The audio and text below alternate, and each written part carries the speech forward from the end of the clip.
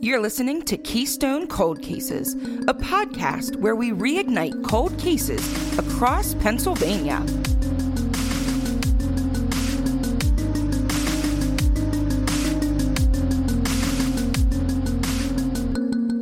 Hey, it's Amanda. Hey, it's Grace. Hey, it's Sarah. Hey, it's Chelsea, and today we are going to start on a case, and it is about Robert Barron, and I want to do a huge shout out to Dan, someone who started listening to us and gave me the idea for this because this one is kind of a doozy. So, today we are going to talk about the pizza capital of the world, but first I want you to take a second and think where that possibly could be. Now, obviously we do PA cases, so that is the first hint, but where in PA? So it is actually Old Forge, Pennsylvania, which is located in Lackawanna County, about 15 minutes from Scranton, PA. In 2020, the population for Old Forge was 7,820, which has been in decline since the 70s. Needless to say, pizzeria owners take pizza seriously, and they have fans that travel near and far to get a good tray or cut from their favorite places. On Main Street, you have multiple pizza shops that try to draw you in. If you show up asking for a pie or a slice, it is a sure sign indicating you aren't a local. Though pizza shop owners say they are not rivals, they say that they are more of a close-knit family. The pizza capital of the world was ripped apart, though, when Robert Barron, owner of Gigarelli's on Main Street, disappeared on January 25th, 2017. In 1926, Nanni Gigarelli crafted the Old Forge style to feed the area's Italian immigrants who traveled to work in the coal mines. Shortly after, other cafes popped up in town, all with their own subtle differences. Gigarelli's is almost a staple in town, and when it went up for sale, Robert Barron's family bought it in 1961. His family said he would pour his heart and soul into this pizzeria. Now, on January 25th, 2017, it started off as a normal day. Robert and Bobby, his son and business partner, were working at the pizzeria all day. Brittany, Robert's daughter, had talked to him for an hour that day. She said he was looking into buying a new car in Philly. They also talked about her job interview that she had the following day. They had talked until her phone died. It is reported that this day, a coworker had noticed the shop was getting multiple calls on the business line that left Robert upset. He was then told not to answer anymore. So were these calls traced? Were the call records subpoenaed, or were they looked into at all? So I'm not really sure. I really only saw it mentioned in 2 articles. And honestly, about this case, a lot is kind of being zipped up. They're not releasing a lot of information. I didn't see if they were traced and who it went to. After working a long day at the pizzeria, Robert drove Bobby home to his apartment between 10 and 11 p.m. Bobby was the last person to see Robert alive. He was expecting his father to pick him up the following morning in time to get to the pizzeria to get the dough delivery, which was typically around 7 a.m. Bobby texted his father and didn't get a response. He then called his mother, Maria, asking where his father was. She let him know that he didn't come home the previous night, which apparently wasn't an uncommon occurrence. Above Gigarelli's was an apartment that the family also owned.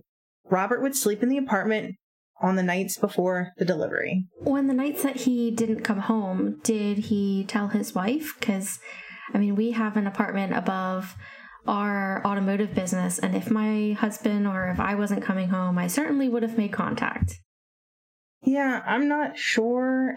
When I was reading the articles, it didn't seem like there was a set time for delivery, so I'm not sure if they would order when they needed or as they needed. So I'm not sure about that, honestly. But it seemed like he did it quite often because it wasn't really anything strange for her. Now, not only did Bobby get a response, but Brittany was shocked after her father hadn't texted her good luck for their interview. Bobby ended up walking to the pizzeria and noticed that the dough delivery was left on the sidewalk, which never happened. His father always was there for the delivery. He checked the apartment fast, and it was empty. He then went inside the pizzeria and walked into a crime scene, which showed a struggle had occurred, and he immediately called the cops. On the scene, there was blood found, and according to former District Attorney Shane Sandlin, it was quantified as a significant amount of blood. They found a tooth in a utility sink that later in March of 2017 would be identified as Robert's. They also found tons of household cleaners, which showed there was an attempt to clean up the crime scene. So I'm assuming by significant amount of blood, they're talking about the non-diluted by cleaner's blood, because if you've ever bled near water or any kind of liquid, you'll know that it kind of spreads out and creates quite the big mess. I guess the best example was my kid was in a locker room jumping after swim practice, and he fell and busted his lip into his teeth, and all of the water on the floor was now blood colored. So I'm interested to know if it was the diluted version or if it was the actual blood. In the articles that I read, there was an attempt to clean up with household products. But it was said that not all of it was cleaned up, so I would assume there was a little bit of both. And it also doesn't explain exactly where the blood was. It seems like it was a fairly large shop. It seems like in the utility sink, and then there was also in the back of the kitchen, so I'm not sure exactly which part was cleaned up, if maybe both of them. Especially with the tooth, that to me signifies that he was hit in the face or the head, which head wounds bleed a lot. But significant, I mean, the body has about 9 to 12 pints of blood. And when you donate, you give about 10% or about 1 pint. And usually between 20 and 30% of your blood loss, you start to have issues with your blood pressure and things like that. And over 40% typically ends up you dying unless you can get a transfusion. And even that is kind of a slim chance to get you back. Did not know that. Thank you. Well, honestly, as we go further on, you'll see that there's kind of Robert's blood everywhere. So we can definitely talk about that because it's going to come back up. So Robert's phone was found on the dishwasher, which was apparently strange. His son always says that he had it on him. He wouldn't be without his phone. Now, Maria went into the apartment to see if anything was missing, and a comforter was gone. She also discovered an Afghan that was bloody, which also had broken glass in the fibers, and a cigarette butt tangled up. Now, they were taken in as evidence, but they were never released, so I'm not really sure. And unfortunately, we'll see a lot of that. They took a lot of evidence in, and if it wasn't Robert's, they wouldn't release anything else. On Sunday, January 29th, early morning, Robert's 2006 silver Hyundai Elantra was found on Howard Street, which is roughly about a mile away from the pizzeria and located right next to the Lackawanna River. The car's tires and undercarriage was covered in an excessive amount of mud. There was a blood stain on the outside of the car and even more blood on the inside. This blood was later identified as Robert's. They also found fingerprints on the door handles and tested objects inside and outside of the car. They have yet to release these results. Overall, they found blood in 4 different locations, and searches spanned all day Sunday with fire and police crews.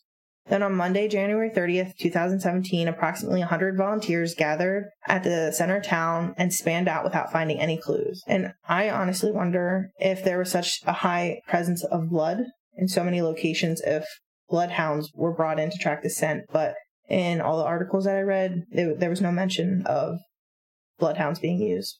So mud on the tires makes me immediately think that the car was near a body of water. Unless it was raining, I mean, the area was mostly city. It wasn't like rural roads. So it makes me immediately think like they went down by a boat launch or somewhere where you would actually get mud stuck. Well, I'm kind of confused because, I mean, pizzeria is on a main street. If it's only a mile away, I feel like it's a pretty populated area. Obviously, people are looking for this car. I wouldn't feel like they found it maybe the first day, so someone probably had to move it. Like, how did no one notice? It just kind of blows my mind. And also, I don't know, probably this is from just TV shows that isn't real at all about true crime, but I don't know if they could test the material on the underside of the carriage to see if it came specifically from somewhere. I don't know how that works. I'm sure that they could break it down to some kind of chemical makeup. I mean, in the Beth Doe case, they were able to look at her remains and find out where she drank water from. So I wouldn't doubt it. I would have to reach out to somebody to verify, but I would think that that's 100% possible to be done. Just checking. But I wonder if it would just, because if you're looking at the mud and what's composing the mud, and it was within that same area. I mean, you know, like with the Beth Doe case and with a lot of Doe cases, when they're able to kind of pinpoint something, it's usually a region. So, I mean, they might be able to analyze the mud, dirt, whatever, but it might just say, oh, yeah, that's normal for Pennsylvania, which is like, great. True. Thanks for the analysis. Like, I wonder how definitive that could really be that, oh, well, that's from, you know, like in central Pennsylvania, we have, you know, the Juniata and the Susquehanna run pretty close to each other. And, you know, if they could find out, oh, it's from the Susquehanna or the Juniata, but I'm pretty sure in this area, you've pretty much got the Lackawanna River. And I don't think there's too much other that runs right through Old Forge, but I could be wrong. I'm not as familiar with that area. Howard Street actually runs next to or right into the Lackawanna River. Huh. I'm most likely to bet it's Lackawanna. I think we found our mud. Yes. So Robert's family strongly believes it was a botched robbery gone wrong. G. Garelli's was a cash business, but figure on a Wednesday, there would really only be a couple $100s. They believed he walked into the shop after dropping off Bobby and saw someone trying to rob the joint. Everyone in his family said he would have stood up to the intruders if that was the case. They believe it was someone or several people that knew Robert and his schedule. So I would assume that if someone took the time to learn his schedule, they would be smart enough to maybe rob the shop on a busier night when there would be more cash on hand, unless there was some sort of safe on the property, which sounds pretty unlikely. But at the same time, I mean, think about the fact that you might not even know when there's a lot of cash. I mean, in my retail experience, we took deposits to the bank every day. But if it's just a business that you're running, I mean, I know my dad would, when he was an electrician, he would have checks or cash or whatever sitting for maybe a week or so before he took it. And thinking about 2017, a lot of business was probably through cards. I mean, obviously, I don't know specifically with their business if there was more card transactions or cash, but I would think maybe there just wasn't a whole lot of cash, and maybe they did their deposit runs on a Thursday. So if someone was watching him, they would know that Wednesday nights is when there might be the most cash.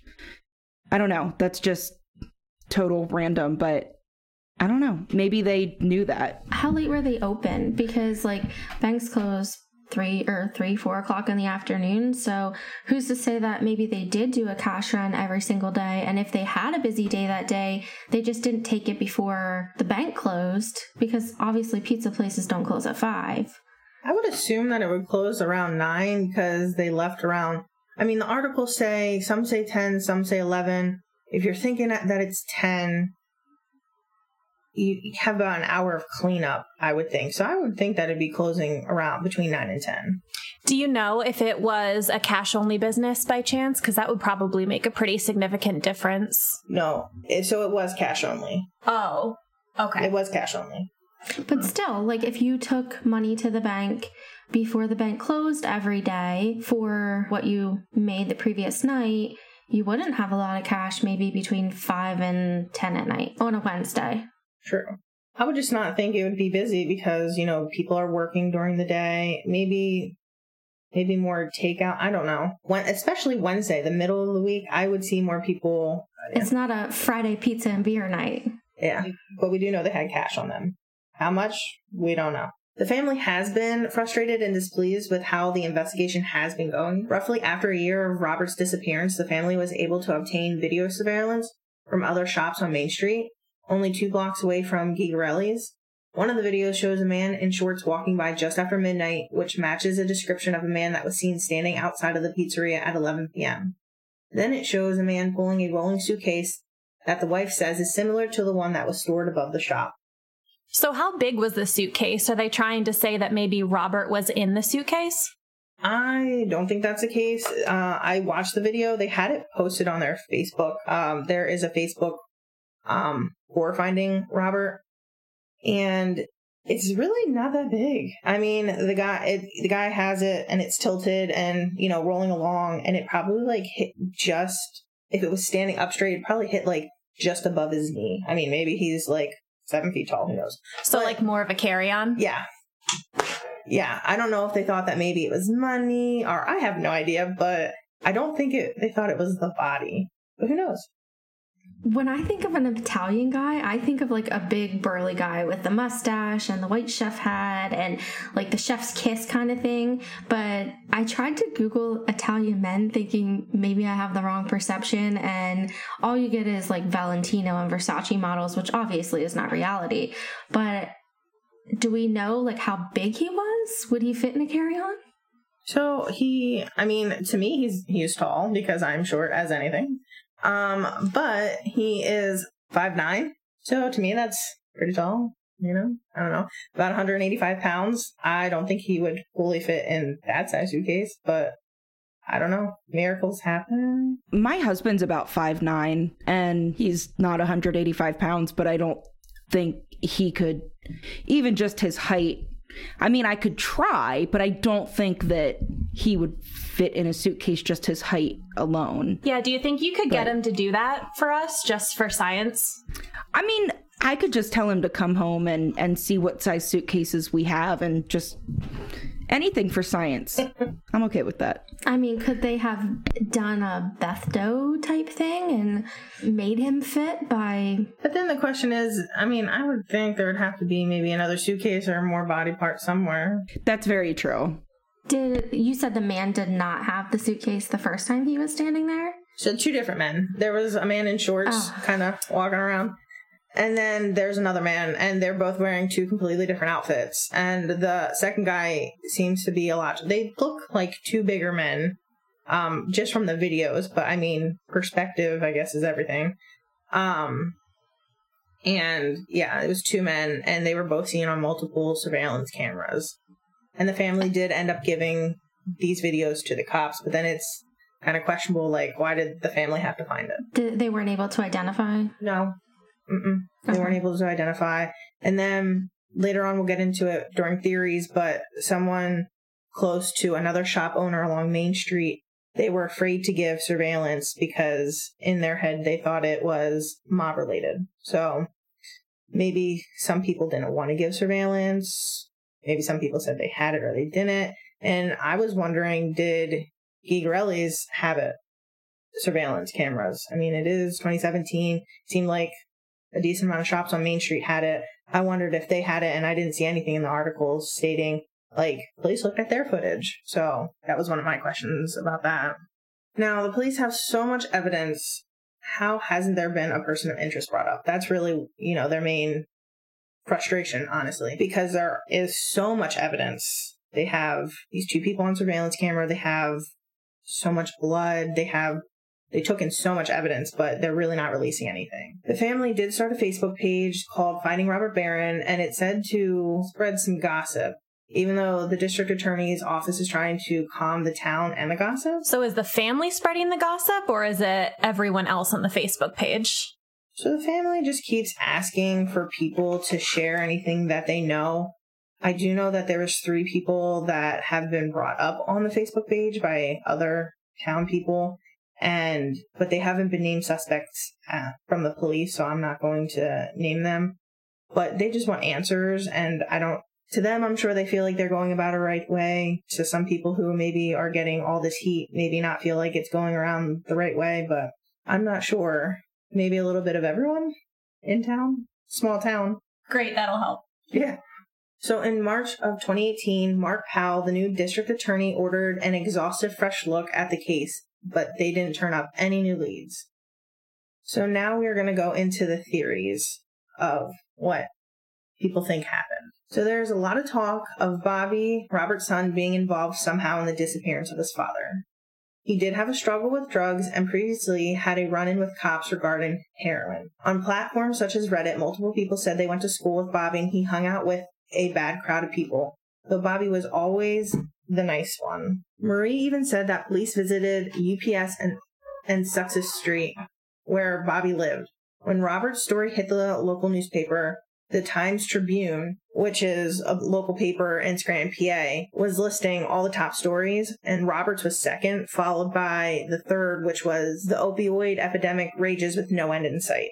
So, unfortunately, you don't want to think about it, but did Bobby not pay for drugs? Did his father have a hit on him because drug issues? Who knows? So we weren't really able to find anything in that time frame that would fit with like drug charges on Bobby in like PA docket sheets, but we did find that he was recently charged with a DOI for controlled substances. So I don't know if he had a history of it then, but he does now. And like we said, this is all just theories. Well, other than what Amanda said, that did happen. Didn't you say he was just in Court Lake yesterday? Yeah, his charges, I think he finished them up with 3/15 of 2021. Okay. So then next we're going to move to organized crime. Local gossip is that Robert had gambling debts. It is said that northeastern PA is the ideal location for retired gangsters from New York and New Jersey to flock to. Many may recognize the name Russell Bufalino because in 2019, Netflix released the movie The Irishman, who starred actors Robert De Niro and Al Pacino. Russell Bufalino is a well-known mobster who ran operations in northeastern PA and upstate New York, which included loan sharking, gambling, and racketeering. He was born in Sicily and moved to the U.S. as a child. As a youngster, he did petty crimes but attracted attention from Joseph Barbera, who would then be the boss of the entire Bufalino crime family until he died in 1959. When Russell moved as head boss. Russell ran a low profile, so not all his crimes are known, but it is rumored that he had ordered the hit on Jimmy Hoffa, and he was also convicted for his extortion attempt on Jack Napoli, who owed Russell a $25,000 debt. After he served 3 years of his time, he was then convicted for conspiring a hit against the witness that gave Russell's name in the first trial for Jack. An organized crime detective said this in 2011 about Bufalino. Russell was so good at keeping his mouth shut. He was really old school. It was a waste of time bugging his rooms. There was no careless talk, no careless chatter. I'm not quite sure how to even address this because I don't think it's mob related. I think it might be drugs. Yeah, so initially it seemed plausible, but I think the further that we've dug into talking about it, it seems a lot less plausible the more that we're learning about some of the other theories. So big mob area, but it doesn't seem like, I don't think that Robert Barron was Jimmy Hoffa. Yeah, and really, the Bufalino family is not as powerful as it once was. There have been headlines up until 2010. There's still said to be rumored mob activity in the Wilkes-Barre, Scranton, Pittston area, which is extremely close to Old Forge. Only thing I can think of is typical mob hits. They don't really dispose of the body. They kind of want everyone to see, what will happen if you cross them. That's the only thing I could think of, though apparently pulling teeth was a common occurrence for the mafia. People would say that man had a visit with the mafia dentistry. And I read on Reddit, again, I had mentioned before, that there was another restaurant owner who had surveillance footage, but they were too afraid in the beginning to give it up because they were worried that it had involved the mob. Do we know what tooth it was that they found? Was it a front tooth, a back tooth? It didn't say. Because I'm thinking, I don't think that they pulled front teeth in the mob. I think it was always molars. But if it was a front tooth, then that would indicate more of like he was hit in the face a few times and a tooth fell out versus a back tooth being ripped out. Yeah. So I'm not saying that I agree that it was mob activity, but I said this when we were talking earlier. In the 80s and 90s, you had Giuliani cracking down in New York City, at least, on mob activity. And I just have a feeling they probably, have gotten a little bit smarter and a little even more underground. So even though it doesn't seem like mob activity, that doesn't necessarily mean there isn't any there. I think they also left the area in general and probably went other places than New York City. True. There's another theory kind of related with the whole mob thing about how in some towns shop owners have to pay their due, kind of. I'm not sure how accurate that is in the real world. Kind of, see it in movies like Venom, but then it was someone looking for him to give him money for protection and he didn't want to pay it anymore. Kind of ties into the mob thing, but I'm really not sure about that. I think we're almost grasping at straws to make the mob thing fit. Yeah. I don't want to totally rule it out, but I think there are some stronger possibilities. I mean, the fact that there's blood upstairs and downstairs and in a car, and where was the fourth place? Not disclosed. Not disclosed. So it almost seems like it happened upstairs and then downstairs, and then he was in a vehicle, and then... Well, I'm really interested to know where the blood was in said vehicle, because it would show, did he drive? Did someone else drive?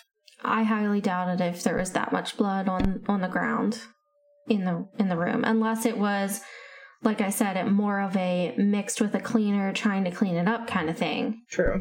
Or was he driving back from dropping Bobby off and something happened, so he was initially attacked in the car and then got followed? I don't know that it necessarily pans out, or take me upstairs, I want your money kind of thing. Right. Like, did they keep a safe upstairs and then bring him back downstairs kind of deal? Maybe. Would Bobby or Maria know that they would have disclosed that to police, though? If there was a safe, especially if the safe was missing money or near where Robert's blood was found. I don't know. Just spitballing. Yeah, nothing was said.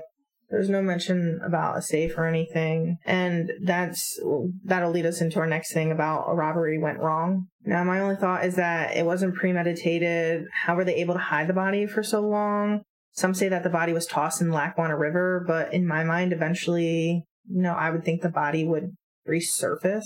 So I actually talked to my husband about this because he is a certified water rescue diver and he dives for evidence and body recoveries and all of that. And I said to him the theory, where would you put a body? He didn't like that question, but there's over 20 reservoirs or bodies of water that was near Scranton. And he said that if you would put tie concrete or blocks around him and put him under the water, they're typically over 100 feet deep, and you likely wouldn't find them unless scuba diving is allowed there. I know that one of the local reservoirs, they allow scuba diving, but the other one they don't because it's infested by snakes, and that creeps me out just thinking about it.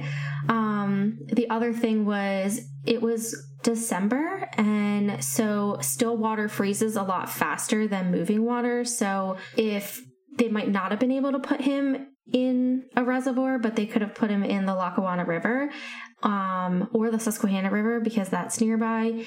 And if there was ice on it, big chunks of ice, that would could help keep him underneath the water, that you didn't see him as much or as easy until he got downstream more, unless he got caught up on something. So something that I actually saw on Facebook yesterday as well about being aware as you're buying swimsuits for your kids, it showed different colors under still water and moving water, and white was one that pretty much underwater you basically can't see white, but again, that's also going to depend on how clear the water is. But if it's frozen, and at least in my head, a pizza shop owner is always wearing white. If he was in white and it was icy because of the cold weather, that might kind of help disguise as well. I threw this at my husband too. He's not a water rescue diver, but we lived along the Susquehanna for a couple years, and he would run fire calls out on the boat a lot. So he would do recoveries and whatnot. But not quite as intense as Amanda's husband. And the first thing he said was also weighing down the body if it's in a deep enough area. But another possibility could be that if he was somehow lost in the water and if the undercurrent dragged him along, it's possible that he could have gotten stuck. I mean, if there was a shift of rocks and there was a little hole, he could have gotten stuck between rocks and the undercurrent, swept up against a dam or something. I mean, we are looking at this 4 years out, but we're also only looking at it 4 years out. And if he was swept by water somewhere, it's possible that he could still be there. Now, like, yeah, bodies are going to float at first because the gases are going to rise, but eventually it's going to fill back up with water. The cells are going to take on the water and it's going to sink eventually anyway. I mean, this goes back to kind of ruling out the mob if we're taking this water theory. I don't think the mob would just be like, hey, throw in a river and hope you find a place to get caught and not found. But it's slimly possible that he could have gotten pulled in under a current and somehow got stuck somewhere. Do we know if there have ever been any sort of partial remains, pieces of bones, random clothing, although I guess random clothing doesn't really throw a red flag or anything, but do we know of anything like that that's washed up along the bank of the Lackawanna River? So I did read that, over the years there have been bodies that have surfaced, but so far it hasn't been Robert's. I feel like the river, given where his car was found, that the river's a lot more plausible than him being in a reservoir. It does seem weird to be 4 years out and not have found anything, but again, it's not totally impossible. It makes it a lot harder to search when you have, if you have icy conditions and things like that. And I'm trying to think, I mean, over the past 4 years, we haven't had any huge major droughts that would have really depleted the river to make anything visible more so than it normally would be. So, I mean, it could be there and we just haven't seen it. So do we know how far along the river that they searched? Because, I mean, I know it was cold, so the river probably wasn't running super quickly, but you could get pretty far being swept down the river, right? So couldn't he be in like another county, or, he could be really far from where they dropped him? Absolutely. I would think potentially, yeah. I mean, and especially depending on the temperature, it'll obviously freeze on the surface first. So as it gets cold on the top, I mean, water can still move under like a layer of ice. I know there was one posting that said that the river was moving fast that time. It was on their Facebook page. Someone had said about it. I don't know how true it is. I don't know if you can look and see. I saw it in an article that the river was moving fast. At least the day that they were searching. Yeah, and I don't really have the experience that Sarah and Amanda's husbands do, but I mean, I live super close to the Schuylkill River, and just watching it, after it rains and when it's going super fast, my morbid mind is like, wow, if someone got thrown in there, they would probably never be found. Or, I mean, you would be shocked how many people after a rain think that it's a good idea to go out in a kayak or canoe. That's insane. Like, I can't even. So crazy story. Describe it about the Schuylkill. So I grew up right where Grace is currently living, and my mom had a friend, and they were on a boat right after it rained, and the one guy was a lifeguard. And something happened. His girlfriend fell in, and I guess he thought it was a great idea to jump in after her. And he was very, very strong, this lifeguard for a couple years. It was pointless. They both got taken. And when I was growing up, my grandmother would always yell at me, don't do it, don't do it, don't go near it. Even if your friends think it's cool. She's like, it's basically dead on arrival. She's like, no matter how strong you think you are, how fast you think you are, don't do it. So I'm terrified of that river, honestly. Okay, so next, another theory that has been thrown around is when Robert's car was being searched, they found a civil lawsuit in which he received $14,500 default judgment for the month that he went missing. Do we know any other details about this lawsuit? No, I couldn't really find it. I asked Amanda to help me search for it. I was able to find a lot of basically rent in the rears kind of things where they were all in Robert's favor, but I didn't see anything of that magnitude. There was one under a name Robert Barron in 2019, but it was only $12,000 and he wasn't around then. So I don't know if this is plausible. Okay. Like I said, I saw that. I think I want to say Reddit when I saw that. Didn't see it in any of the articles, but it was brought up a couple times. I'm just confused that they found this civil lawsuit in his car. Like, did he just have paperwork sitting in his car? From one of the articles, it says that they took in a lot of evidence from his car. So I'm not not just like the blood evidence, but he had a lot of items in his car. You would be shocked. Could it have just been like a piece of mail or something maybe that he still had in his car? That's true. I'm not sure they did. I got it from Reddit. I didn't see anything in the articles about it, but it was said that they took so much evidence from inside his car. Yeah, they didn't say it had to be like an official document, so yeah, who knows what it was. You would be shocked what people have in their cars. That'd be my car. You don't want to see it. You wouldn't even fit probably, so no. Okay, so next. Some believe he set up to disappear, but honestly, everyone said he was a family man. He loved the business, and he absolutely loved his family. Plus, there was so much blood found in 4 different locations and a missing tooth. I mean, come on. Though you have these crazy people that think that he had been collecting his blood to then pour it out. Wasn't there a movie on that? I'm sorry, what? There was a movie on that, yeah. Yeah, someone said that. And then I was like, but to pull your own tooth out, like, that's gotta be pretty painful. So the tooth I can get past. And like Amanda said earlier, like if it's a front tooth, it's obviously going to be easier than a back tooth. I mean, I'm missing a tooth, but it's a back tooth. And I mean, it was half gone. It was a root canal that went wrong and it was half gone. And the doctor still had to sedate me to pull it out. Like, that's not something that you just, oh, this is going to be a fun Tuesday yank. The blood is what I can't get over with how much there was. But now I'm hearing this idea that maybe he was planning this for a while and just was saving up vials of his blood. Is that another Reddit theory, or is that coming from Reddit theory? Okay. I did see one post about it on the Facebook, but not many on the Facebook. But then in my mind is like, can you tell the difference of how long like blood is outside the body? Like, I have no idea how that works. Like, would you be able to tell? I wouldn't think so if it's not exposed to air, like if it's in a vial that is capped. Obviously the DNA properties of it are going to stay the same, because if it's his blood, it's his blood.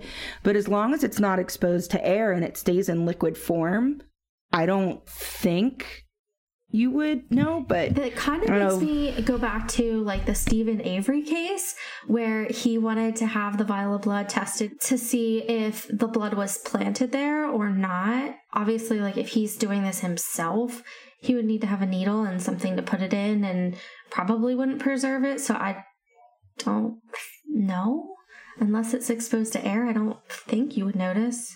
If there are any phlebotomists out there, give us a call.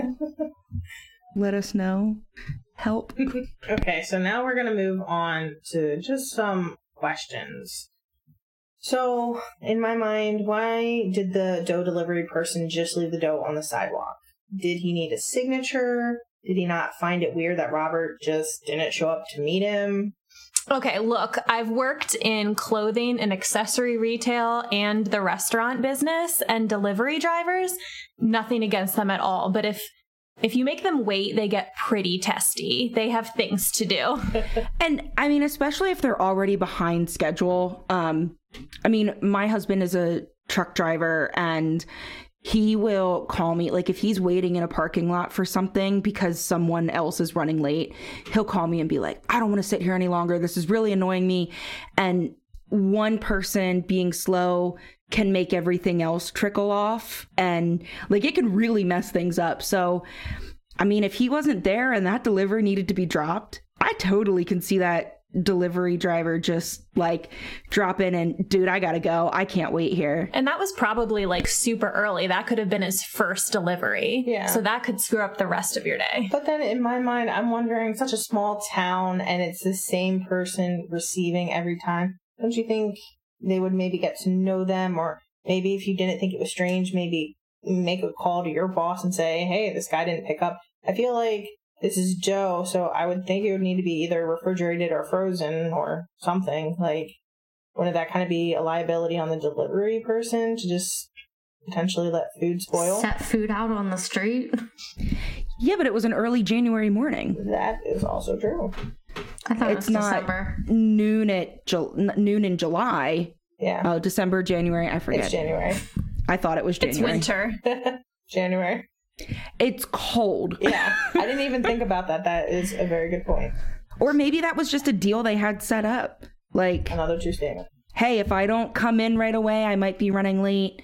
Leave it. And like you said, I mean, this pizza shop had been open for a long time. They probably got to know each other, which could potentially mean that they got a little bit more lax in what they do. I mean, I've ordered like cases of wine that get delivered, and our delivery guy knows me because I have an Amazon problem. And as long as he like sees one of us come to the window, he's like, I got it. You're good. Just go. Like, I'm like, shouldn't I sign for this? He's like, I know you're old enough. It's okay. So, I mean, sometimes even if they need a signature or, you know, sometimes they just leave some of that stuff, the formality behind, and just kind of move on with the day. True. Now, this was a busy town. I'm just curious, how did no one see anything? The shop was on Main Street. As I said before, were there cameras in Gigarelli's? I mean, we obviously know they were in some other stores, but...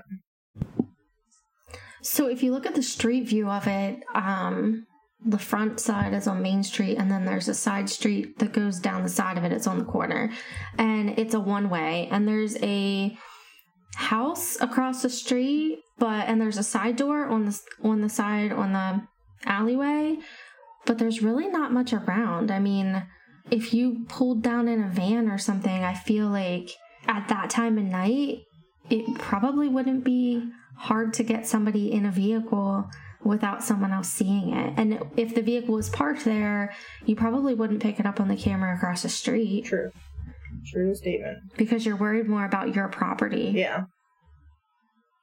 That is true. So where was the blood found in the car? Did he attempt to drive himself? I did say this before. I mean, if there's that much blood on the floor, I doubt it. If he lost that much, that he would be conscious enough to drive. I mean, once you lose 20 to 30% of your blood volume, you start to have issues with your heart rate and your blood pressure and cognitive. I can't see that he would get in the car unless, like with Sarah, her saying that it started there. Now, the family had a rough time after his disappearance because they don't have any answers. They closed the doors to Gigarelli's, but there is a huge banner with Robert's picture on it asking for questions. Maria is quoted by saying, "It is going to be bittersweet, but I don't think we can sell it. This is a landmark for over 100 years now." Bobby has been known to go in and make trays when someone passes in town for the mourners. Robert's daughters, Brittany and Nicole, both haven't stepped foot in the pizzeria since the disappearance. Other pizzeria owners wish they would open the doors again because they feel the family needs it to move on. The entire family believes he is dead and they just want answers and his body. They have put up billboards since 2017 with his picture and information. Since he disappeared, they have had other problems arise. Robert's mother had an aide that was charged with theft, forgery, and receiving stolen property after forging checks. Then his estate is now in the process of being sued over a payment never received by Fuller's Construction, LLC. This Scranton company claims that it is owed $94,234 from Robert. They filed a lawsuit in Lackawanna County Court to recover it. The company said they had an agreement to provide construction, labor, and materials for a property of Robert's in Jenkins Township. Robert had initially given them $60,000 for the materials before disappearing with a verbal agreement to pay the rest before or when the property sold. The company tried to reach out to Mark Barron, Robert's brother, in 2017 because he was named receiver for his brother, but never got back to them. So his mother's aid is a little bit of a sketch factor, right? Like, especially if we're going back to this robbery sort of like she had theft and forgery and forging checks, and that's a little bit weird. But I mean, it's obviously different than killing somebody. So if looking at the contractor, if the deal was to pay the contractor upon completion or sale, do we know, like, was the property totally finished when he went missing and he just hadn't paid yet? Or was it still under construction while he went missing. Do we know that? In the article, it didn't really say. I would feel that they at least have the materials, all the materials ordered. I'm not really sure what the $94,000 roughly was to cover, but I know they definitely had already had the materials, you know, in their possession. So are we looking at these numbers? He initially gave them $60,000 and they were still owed $94,234. Yes. So are we saying that in total he would have had to pay them $154? Yes. Okay, so it was 94 wasn't the total with like 34 outstanding. It was the 94 was the outstanding amount. Yeah. Okay. I mean, it's possible that the $60,000 covered most of the materials. That's a lot of labor, though. I'm just wondering, I mean, if the deal was I'll pay when it's done / when it sells. I mean, if it never sold and sat on the market for a while, of course, then, you know, you need to pay your contractor. But if it wasn't finished at the time when he went missing, I kind of come to two thoughts of, did he go missing in order to avoid paying it, which I think is kind of what we're getting at here in this theory, or did he just go missing before it was finished and it is unrelated? But I don't know. I feel like I'm contradicting myself when I'm talking. So I don't know because it's an unsolved case, but I just didn't know if we knew whether or not the work was finished before January 2017. I don't think it was. Okay. I know typically like with construction or new construction that you give an amount and then after you have so much completed, then you can take another draw and along those lines. So I don't know if maybe he had a construction loan type of deal going on where you have to show so much to the bank in order to get another disbursement. That's valid too. And true. And it could be that he had worked with this company because he did have other rentals and it's most likely that they may be fixed up. It seems like he took in, I guess, houses or places that were a little bit more run down and then flipped them to either rent or sell. So Robert, when he went missing, was 5'9", approximately 185 pounds, and he had brown hair. He was last seen wearing a black North Face jacket, a blue-black type sweatpant, a dark t-shirt, and a Penn State hoodie. People with tips should call the tip line at 1-800-4PA-TIPS or the Lackawanna County District Attorney's Office at 570-342-9111 or Old Forge Police at 570-457-7441. The family also says you can provide tips to them on the Facebook page called Finding Robert Barron. There is a $10,000 reward for any information. That's all we have for this episode of Keystone Cold Cases podcast. Please remember never to reach out to family or friends of the victims, only to law enforcement if you have any tips. This episode was researched and hosted by Chelsea Brown. Find all of our sources, social media connections, and contact information at kccpod.com. Theme music and production assistance from Darren Makins. Join us again next week for another case to sleuth out.